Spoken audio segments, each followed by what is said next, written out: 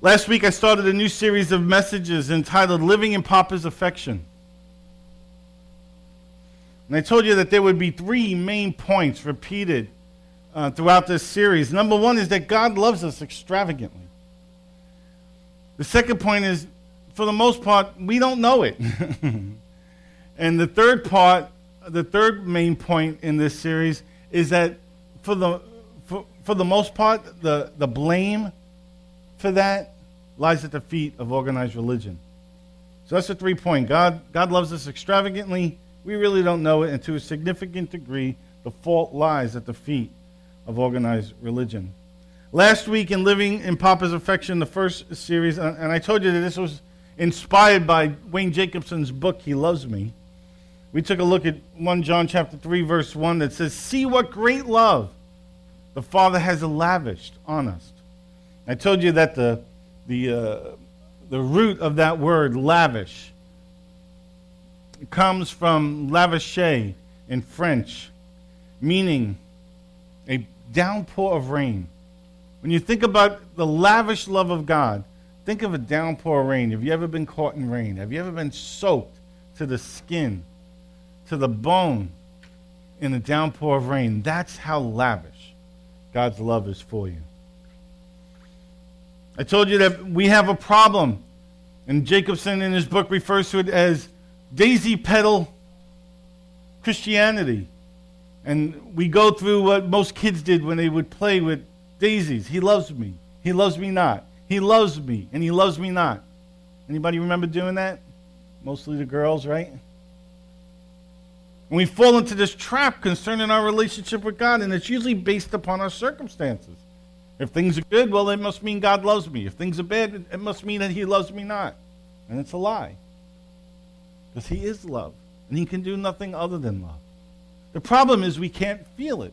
And I told you that religion was like chemotherapy.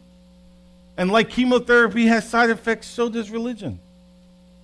One of the side effects of chemotherapy is neuropathy. You can't feel in your extremities. And that's exactly what religion does to us. We try to use it to kill sin, but the side effect is that we can't feel God's love for us. And because we can't feel it, we believe he doesn't love us. And that's a lie. One of the other side effects of chemotherapy is a performance-based Christianity. That if I behave well enough, if I'm just good enough, then maybe, just maybe, I'll merit my Heavenly Father's affection. And that's a lie too. It's not about how good we are.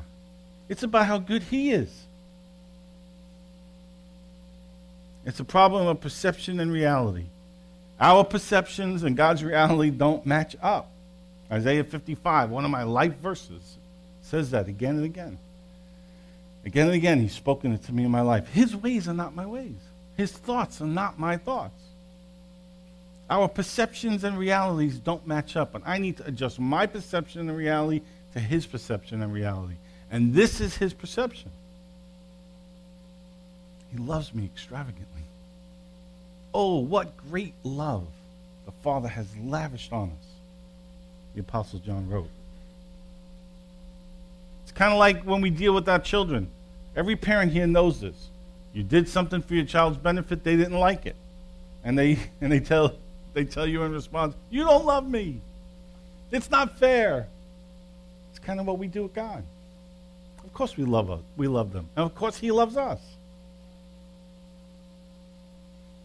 I told you last week, and I worth repeating today, I think it's time that we throw away our daisies and stop playing that he loves me not game. So I want to, if we can, I want to show another video, just brief, about 2 minutes long.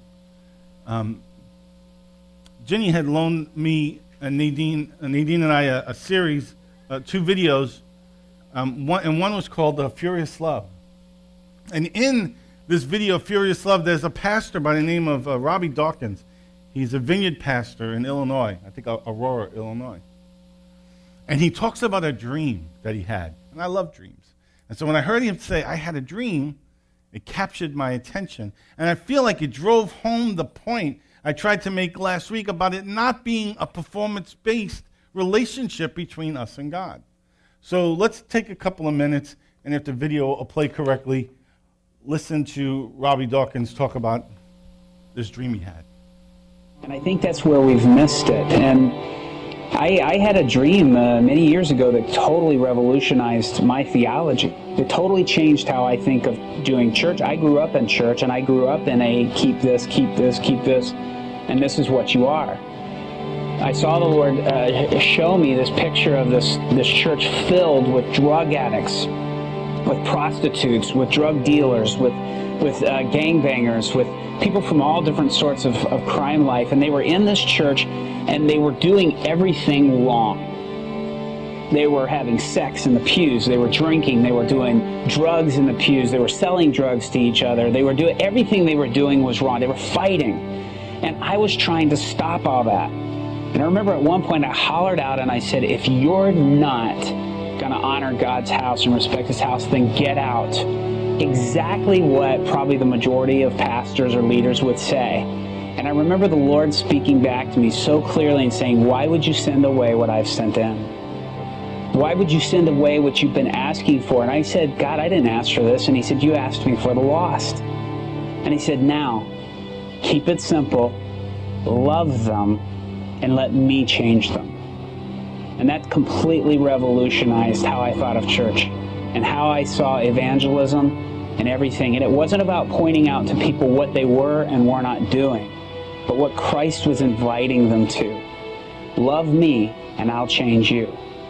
Love me, pursue me, and I'll do all the hard stuff. I just want you coming after me. I started this movie wanting to see if God's love could exist in even the darkest of places. I knew that he loved us, but I was wholly Doesn't that sound right? Isn't something about that just resonate as right? Just love them, and I'll change them. Why would you send away what I sent in? His ways are not our ways.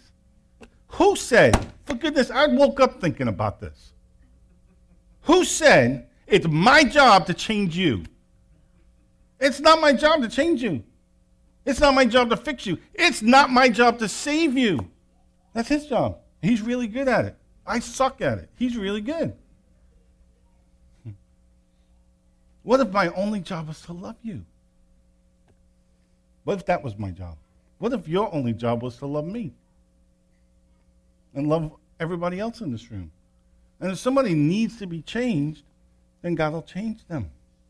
And he'll do it on his timetable and his process. Something sounds right about to me. What if, oh my goodness, what if he started sending into this place the lost? What if he sent in here drug addicts and prostitutes and the broken and the weak and the sick? It might mess up the carpet. You know?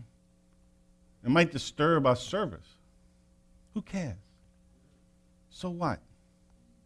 We might have to do things differently. I'm ready to do things differently. How about you? What if they did everything wrong? Okay. What if you do everything wrong? What if you're doing everything wrong right now? Does God still love you? Yeah, he still loves you. And if you need to be changed, he'll change you. You know what? You are doing things wrong. I did lots of stuff wrong this week. How about you? He still loves me. His love hasn't changed one bit based upon how well or how poorly I've behaved. Sin is sin. And so he'll deal with me and he'll deal with you. And if I'm confident and secure in the extravagance of his love for me, it's going to help me down the road of that path of fixing the broken things in my life. If I'm afraid that he's going to drop the hammer at every second, that's just going to make me hide better. I don't know if it'll make me change. I'll just become better at not showing it. There's a better way. I love that dream. That's an awesome dream. I think that was God. They were doing everything wrong. They were doing everything really, really wrong. They were doing really bad things. And God said to him, why would you send away what I sent in? So I want you to know, I think there's room for them. And I think there's room for you.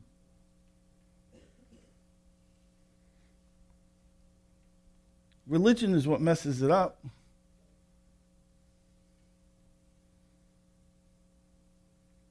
I have a little bit of energy for this. Can you tell? A little bit of passion for this. So today, in my second message on living in Papa's affection, I want to look at three things. I want to look at the attributes of God. I want to take a look at the incarnation. Why did he do it that way? And then I want to look at friendship with God. And it's by design that I've titled this series Living in Papa's Affection. The term Papa sounds intimate to me. It sounds approachable to me. It sounds safe to me. The term Father, though appropriate, sounds a bit formal and tends to sound less approachable. It sounds a bit stuffy. And I just have to be honest with you, just for me, in my own relationship with God, as it has evolved and developed, I find the term Papa to be more appropriate and easier for my heart to wrap itself around than the term Father. So it's by design. I've called it living in Papa's affection. And it's really a take on the title of Jacobson's book, He Loves Me, Learning to Live in the Father's Affection. So if you still open to John 15, follow along as I read verses 15 through 17. This is Jesus talking to the disciples, and this is the conversation they had at the Last Supper. He says, I no longer call you servants, because a servant does not know his master's business. Instead, I've called you friends. For everything I learned from my Father, I've made known to you. You did not choose me, but I chose you and appointed you that you might go and bear fruit that will last. And so whatever you ask in my name, the Father will give you. This is my command. Love one another. I love that Jesus says, I called you friends. The term friend here, the word friend is philos in the original Greek. And it means the bridegroom's friend. It means the best friend of the bridegroom. It's the best man. When he says, I call you friends, he's talking about a close, intimate friendship. Guys, who do we ask to be the best man at our wedding? Our best buddy, right? Our closest friend. The guy we want to stand there with us. When he says friend, he says, I call you friends, he's like, would you be the best man at my wedding? That kind of level of friendship. It's a tight friendship. And then he says, you did not choose me. I chose you. We didn't choose him. He chose us. I saw another interesting video this week. Had nothing to do with either Nadine's cooking show or Furious Love. It was called Street Games of New York. It was on PBS. Anybody seen that? It's about an hour long. It was great. They talked about all the games we played as a kid. Stickball and stoop ball and Scully. Anybody remember Scully? Used to play Scully, right? Anthony remembers. Box ball. I declare war. They went through all the games. It's great. They also talked about how they would pick people for sides, right? I mean, it used to be terrible when you were the last one picked, right? Everybody's getting picked and you're standing there. I love it here in John 15 where it says, I chose you. He picked you. You never picked him. It was like me dating Nadine, right? I chased her until she let me catch her. Right? He pursued you, and he pursues you still. Jesus said he chose you. Of the billions of people who've ever lived, he picked you. He chose us. Man, it's amazing. So hold on to that thought of friendship. I'll get back to it by the end of this message. I want us to consider for a moment some of the attributes of God. If you've ever done any theological study, you've heard some of these terms. Number one is that God is omniscient. He knows everything. He knows everything about everything. We know that he's omnipotent. He's all-powerful. There's nothing beyond his power, his ability. He's omnipresent, which means that he's present everywhere all the time. Another attribute of God is that he's eternal. He has no beginning and no end. He's not confined by the restraints of time. He's immutable. He never changes. Scripture says that he's the same yesterday, today, and forever. He's incomprehensible. He is beyond our ability to understand. I used to say years ago, if God was small enough to fit in my mind, then he's too small to be God. If he could fit in my mind, then I'm God. He's beyond my comprehension. His ways are not my ways. They're higher than my ways. He's self-existent. He depends on nothing for his existence. He explaining who he was to Moses he says, I am. I am that I am. He's self-existent. He's infinite, meaning he's limitless. Even the heavens cannot contain him. He's sovereign. He's in total control. He's completely supreme in every way.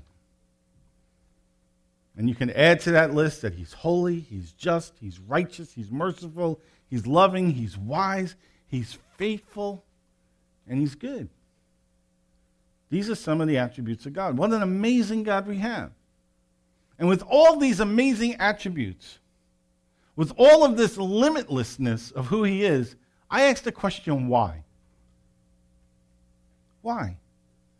When you think about the incarnation, by the incarnation I mean Jesus coming to earth, why did he do it that way? Considering God's attributes, the incarnation could have transpired any way that he wanted. Why did he do it the way he did it? Why then? Why that time? Why that way? Why Mary? Why in a manger? Why not now? Hey, with YouTube and smartphones and Wi-Fi, word would have gotten out a whole lot quicker, right? If he did it now. Why did he do it that way? Why did he come that way? But mostly I'm asking this. Why the disguise? Jesus came in the disguise. Why the disguise? Why did he come in human form as a baby? Why did he stay hidden for 30 years? Why did he keep his divinity under wraps? Even with his disciples, Jesus was hidden, at least in part, at least for a while. Why? Now, surely the disciples knew that he was a man of God, like David was, like Moses or Elijah were men of God. But there was nothing in first century Jewish hope of a Messiah that expected God to be incarnate in flesh. They had no box for that. They had a box for another Moses as a deliverer, or David to come and rule as king again, but the thought of God actually coming, and they could have a face-to-face, hand-to-hand, physical relationship, they had no box for that. They had no box for God in human form. Nothing in the Old Testament prepared them for it. It was unthinkable. The God of the Old Testament was terrifying, and he was to be kept at a distance. How could a holy God live among sinful people and engage them face to face? Even the most righteous people in the Old Testament fell on their face before God, and some of the less righteous people actually died before God.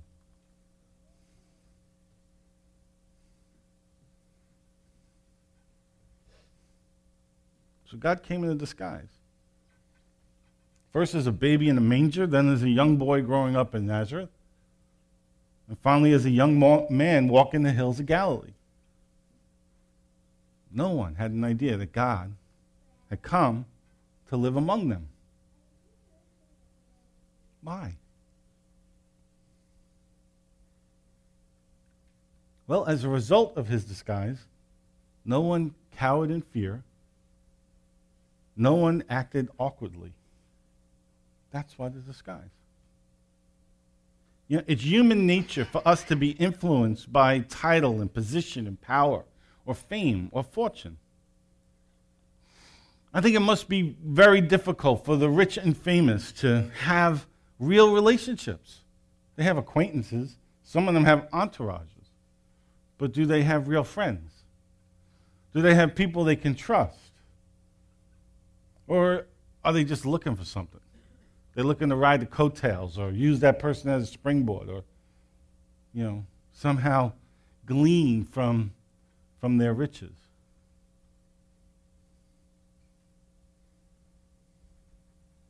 The question has to linger in their minds. Are they really my friend? Or did they just want something? Well, imagine that same dynamic with the divine. You might be in awe of who God is. You might be terrified of him. But it would be very, very difficult to have a real relationship with him. Wouldn't it?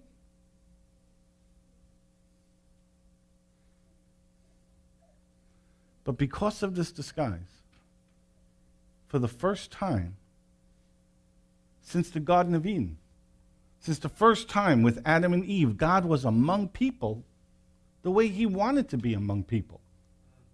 To walk with them, to have a relationship with them.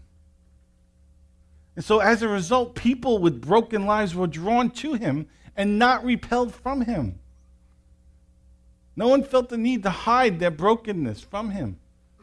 They could be real. They could be genuine. I think one evidence of the genuineness of the relationships that Jesus had is the disciples and the way they would behave. In Luke chapter 9, they're arguing over who would be the greatest.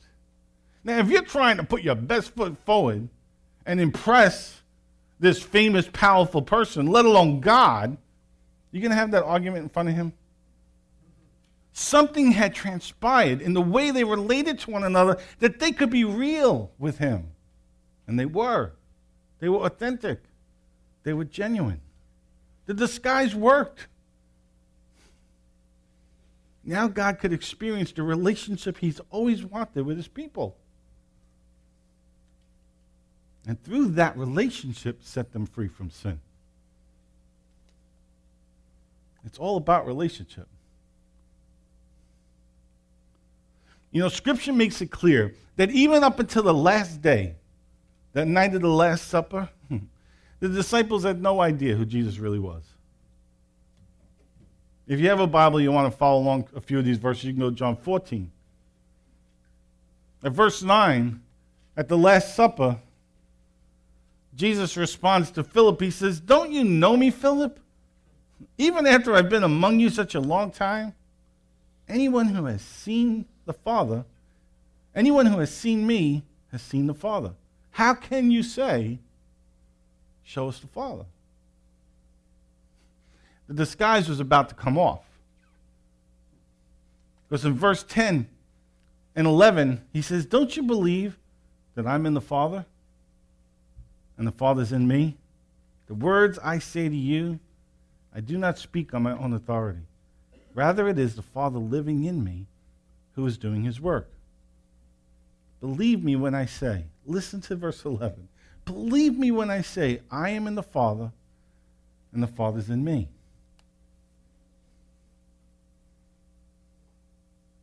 In a few hours, Jesus would be taken from them.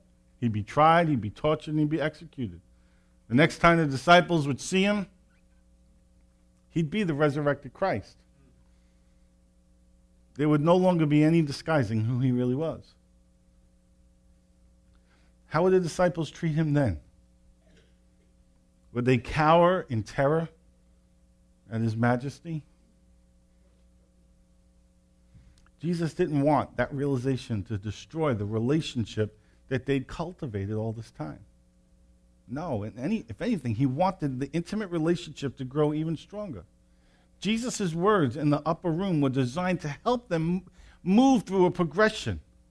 And that progression was to move from the experience of Jesus in the flesh to the Father they did not yet know. And then from there, to move to a relationship with the resurrected Christ, and then from there, a relationship with the Holy Spirit. See, instead of living with them in the flesh, now he would come and he would dwell inside them in the Holy Spirit. Instead of having a relationship with God as human being to human being, now the Spirit of God, his very Spirit, that aspect of the Trinity was going to live within them. And he's moving them through that progression of relationship. Listen to verses 19 and 20 of verse 14, of chapter 14. Jesus says this. He says, "Before long, the world will not see me anymore, but you will see me. Because I live, you also live. On that day, you will realize that I am in the Father, and you are in me, and I am in you." Let me say verse 20 again. "On that day, you will realize that I am in the Father, and you are in me, and I am in you." This is what he'd been preparing them for. This is what it was all about. It's incredibly profound. I am in the Father, you are in me, and I am in you. In other words, Jesus is saying that the level of intimacy I have with Papa, you have with Papa. The relationship that I have with Papa, you have with Papa. You see, we've been invited into the affectionate relationship of the Trinity. This is what it was all about. The Father loves the Son loves the Spirit loves the Father. There's this ongoing circle of love, affection, relationship between the members of the Trinity that has always existed. And out of their incredible love for us, out of God's extravagant love for you and me, he created us so that we could enjoy the relationship that they already have. We've been invited into that. Listen to verse 20 again. I am in the Father, and you are in me, and I am in you. We've been invited into the most incredible relationship of all time. So here we have a God who's all-powerful, can do anything, has no limits, and he introduces himself to us in such a way that he has a disguise on. Why? He could have done it any other way he wanted. He could have come at any time that he wanted. It could have been, flashes of lightning in the sky. He could have appeared on the throne. He could have announced to every person on the planet could have had an angelic visitation at the exact same moment and said, God is here. But that's not how he chose to do it. He chose to do it in such a way that would foster authentic, genuine relationship. Because that's what he wants with us. He did it because he has such love and affection for us that he wants us to be able to approach him, to be intimate with him. Does that make sense to you?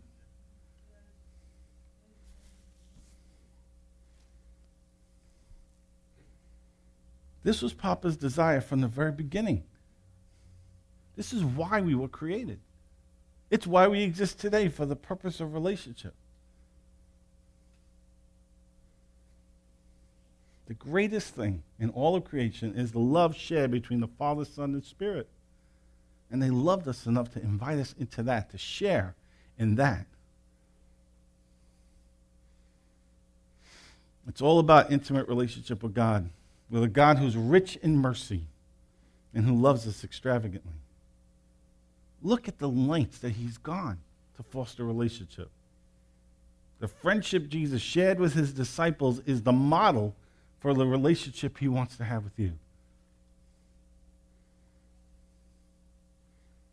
Think about it another way. Why all this effort if all he wanted was obedient subjects? If all he wanted from us was to be obedient subjects to the king, there's a whole lot easier way of doing it. He just terrified us into obedience. He's certainly capable of doing that. But he didn't do it that way, because that's not the final objective. The objective is loving relationship. And love will make you go a whole lot further than the demands of rules and regulations ever will.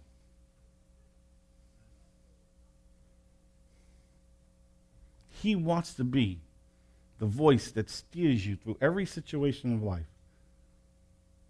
He wants to be that peace that sets your troubled heart at rest. He wants to be the power that holds you up, no matter how fierce the storm might be. He wants to be closest than your dearest friend and more faithful than any other person you've ever known. Sounds crazy, doesn't it? And it would be if it wasn't his idea. He's the one offering to be your loving father, your papa. It's his offer. He's the one who wants to share life with you in ways that no earthly father ever could.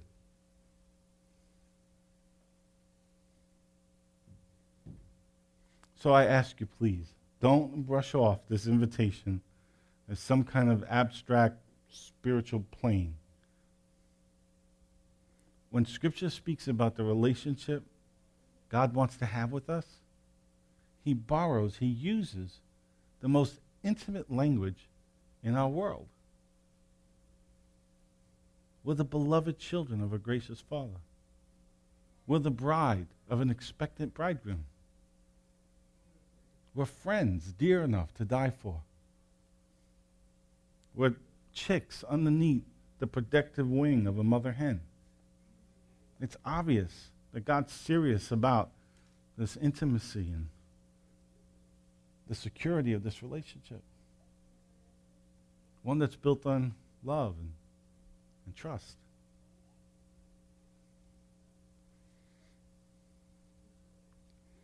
In February and March of 2008, God revealed to me that the highest place I could attain as a Christian, that the highest place I could go was to be a friend of God. He told me it would cost me everything, and he was right. And it's still by far the best deal in the universe. Guys, the Heavenly Father has extravagant affection for you. He's created you for relationship. He's chosen you. He's pursued you. He's made the way possible at his own expense. And he calls you his friend. Anything about the Christian life that doesn't fit into that doesn't belong in the Christian life. It's got to go. Those are the things that have to come out of our bag.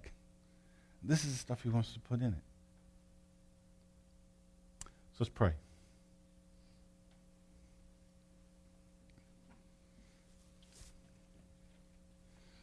Lord, I know this is true. In my heart, I know it's right. And I know it's you. I pray for myself. I pray for my friends today. That you would write this truth on our hearts. That you would make it a reality in our lives. Lord, I pray in Jesus' name that we would know the truth about who you are and how you feel about us and about relationship with you. That we'd know that truth and it set us free. Lord, I pray that you would take the chemotherapy of religion out of our system and that we no longer be numb to who you are, but that we could feel you. I pray for every person here that you would speak to them in their language, that you would communicate to them in ways that they know it's you. And you open our eyes to the incredible love, the amazing love, the extravagant love you have for us. And Father, I ask this in Jesus' name. Amen? Amen. I love you guys. If anybody needs prayer, please come on down. I'd be happy to pray for you today. Otherwise, enjoy what I promise is to be a beautiful spring day.